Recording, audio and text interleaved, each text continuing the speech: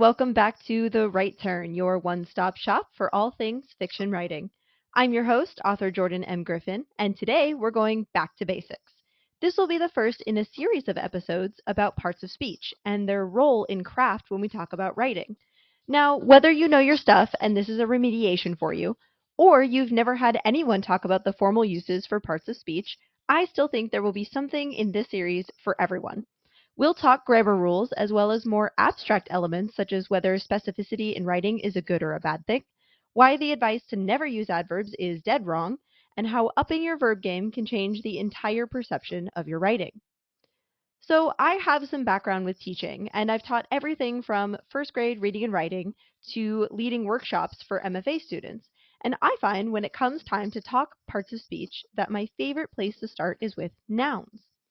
Nouns are roughly defined as a person, place, thing, or idea, and they're typically the easiest thing for our brains to grasp and use. We know what a noun is because they're concrete. It's easy to conceptualize a lizard, or a rock, or even sadness, which is an abstract type of noun. Nouns can be used to great advantage when writing. For one, the subject of any sentence is going to be found within the subject noun, hence its name. We're used to the subject of a sentence going in the front half of what we're saying. Typically, we like that because we get an idea of what's going on before the sentence continues on its merry way. So if you're writing in a way that you want to get information directly to the audience in as easily understandable, concise a manner as you can, all you have to do is write the way that you'd speak. Here's an example. Andrea went to the store. She bought cookies and milk for the birthday party later that day. She also got lipstick just in case Jenny's cute cousin decided to show up. See how all of the important information goes in the beginning half of those three short sentences? Because of that, you tend to understand them quickly. You don't linger on any one thing. Your brain falls into a pattern and absorbs information in a steady cadence.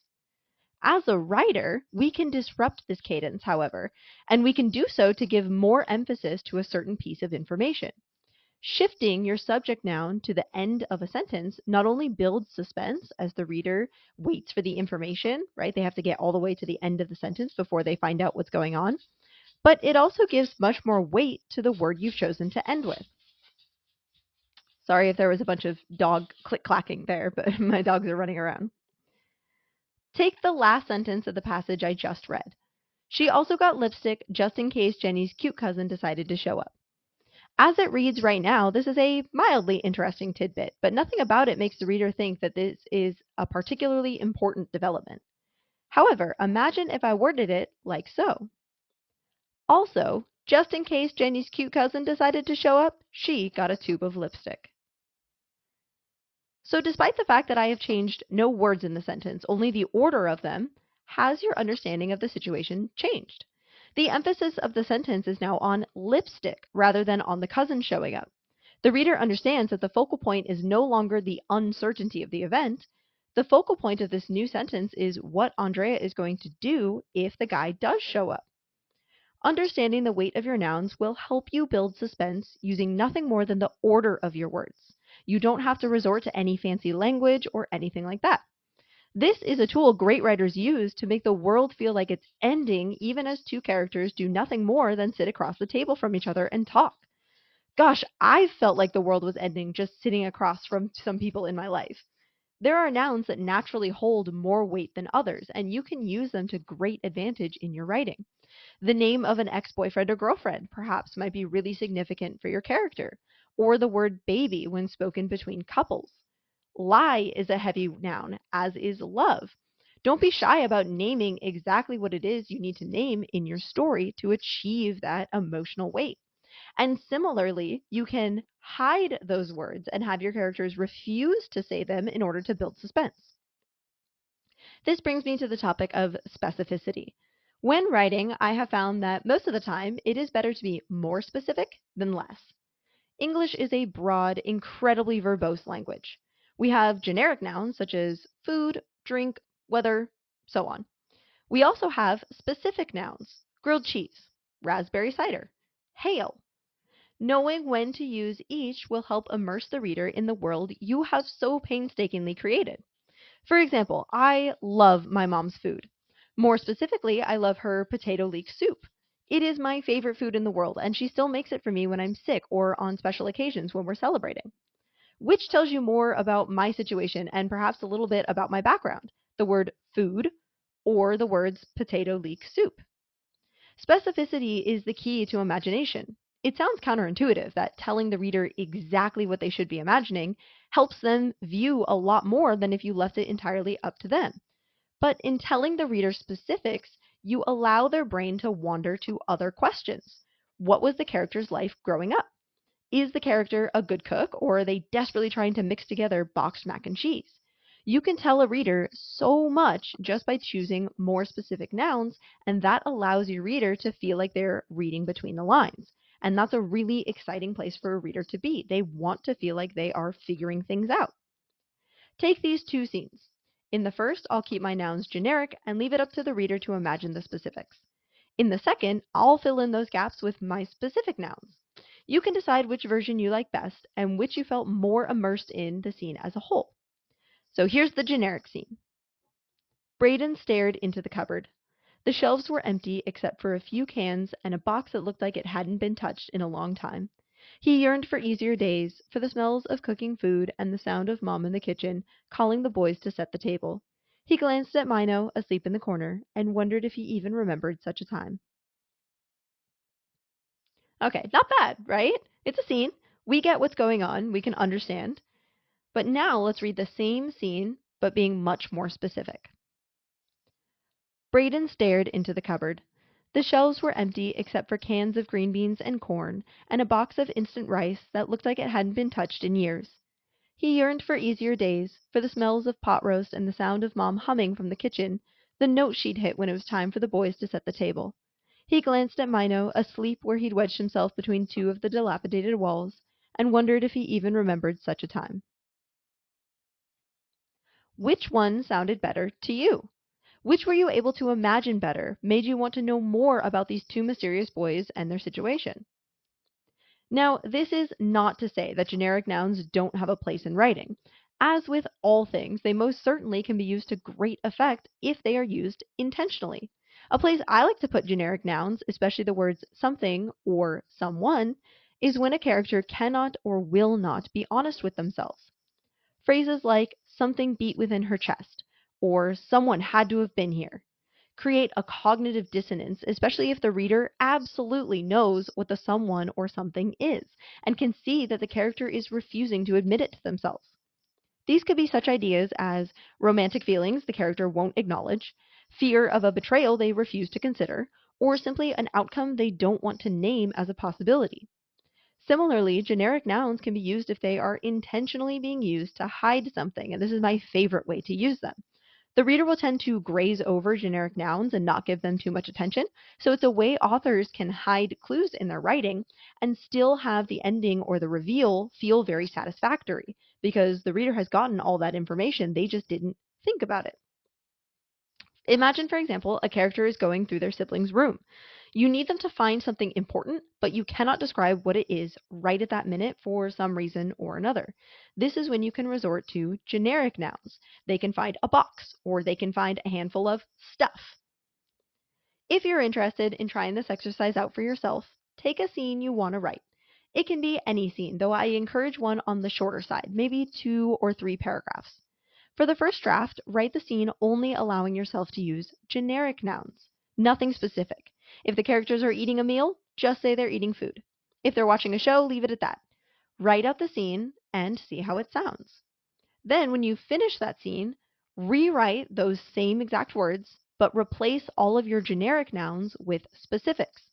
Are they eating ribs or sukiyaki or pork adobo?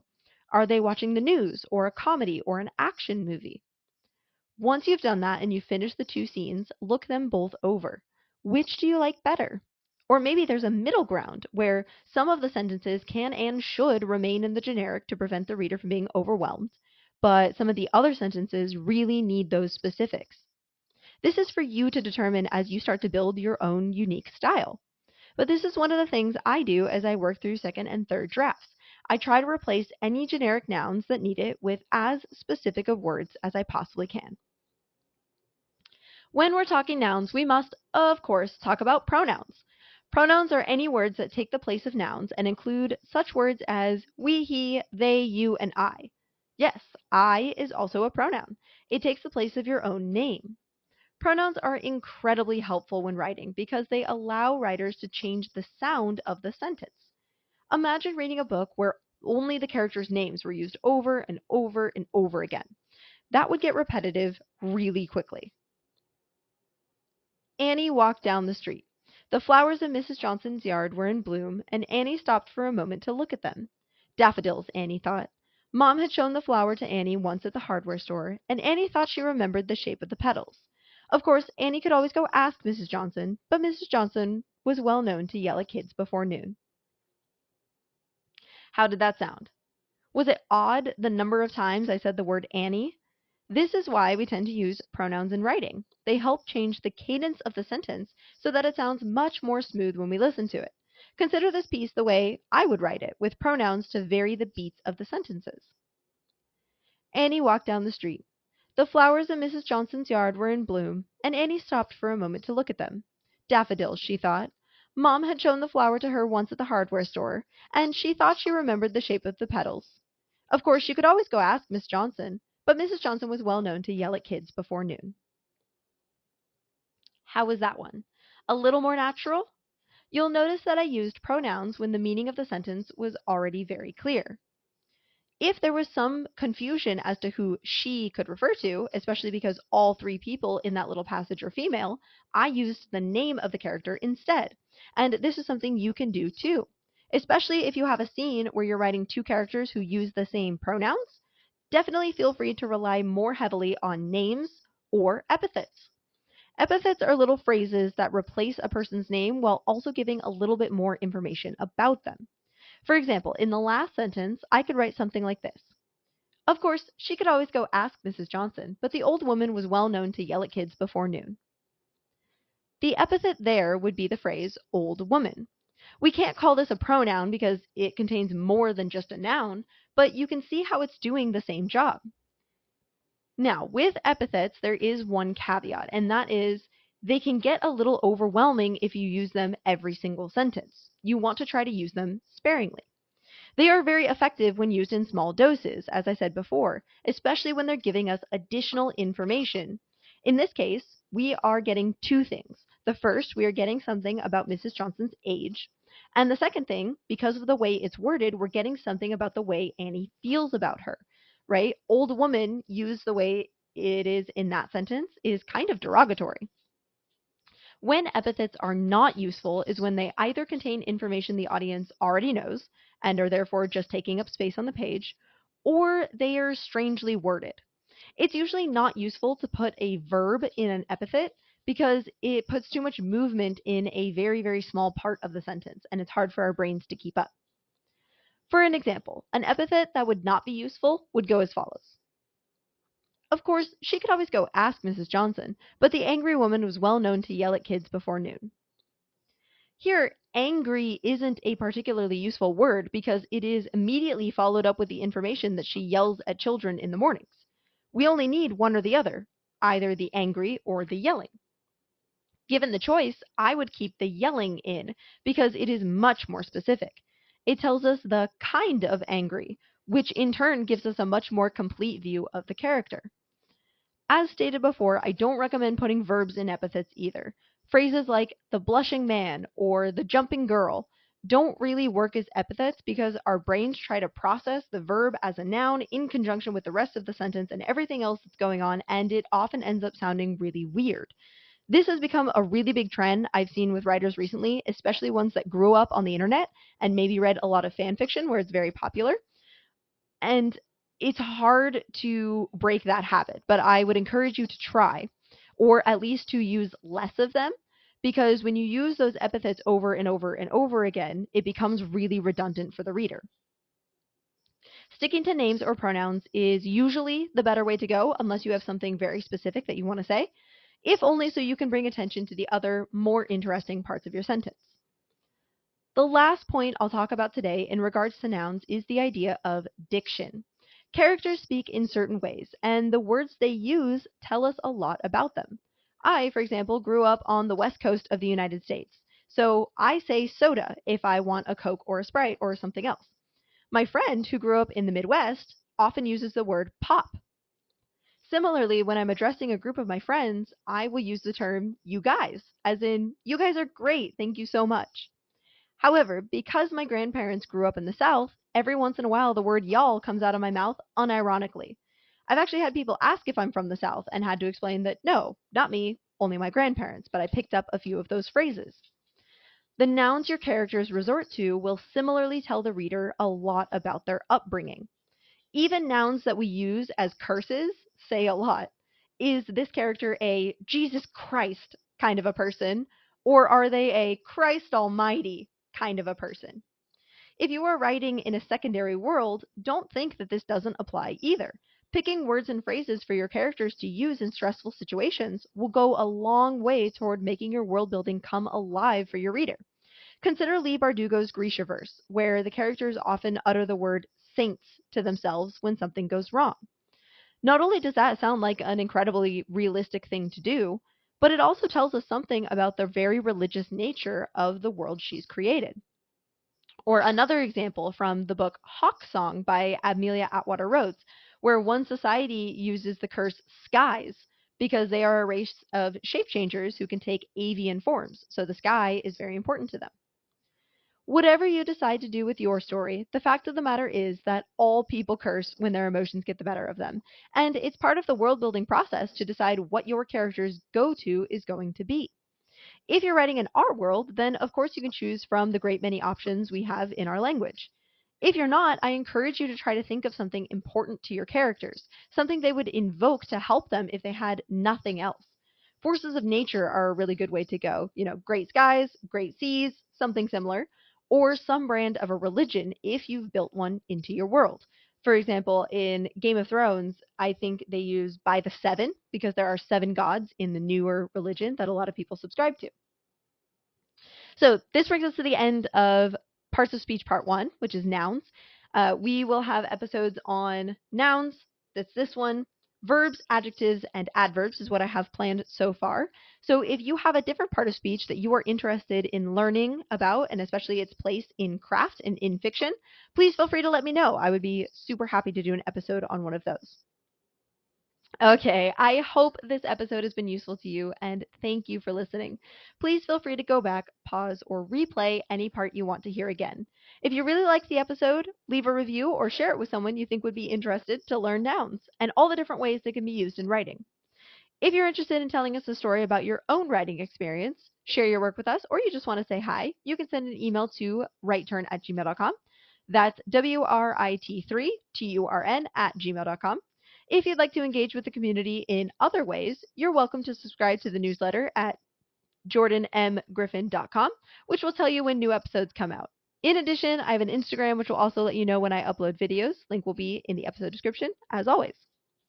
Alrighty, I wish you all the best in your own writing. I hope you have a great day, and if it's not a good one, I wish the next one is better. See you next time.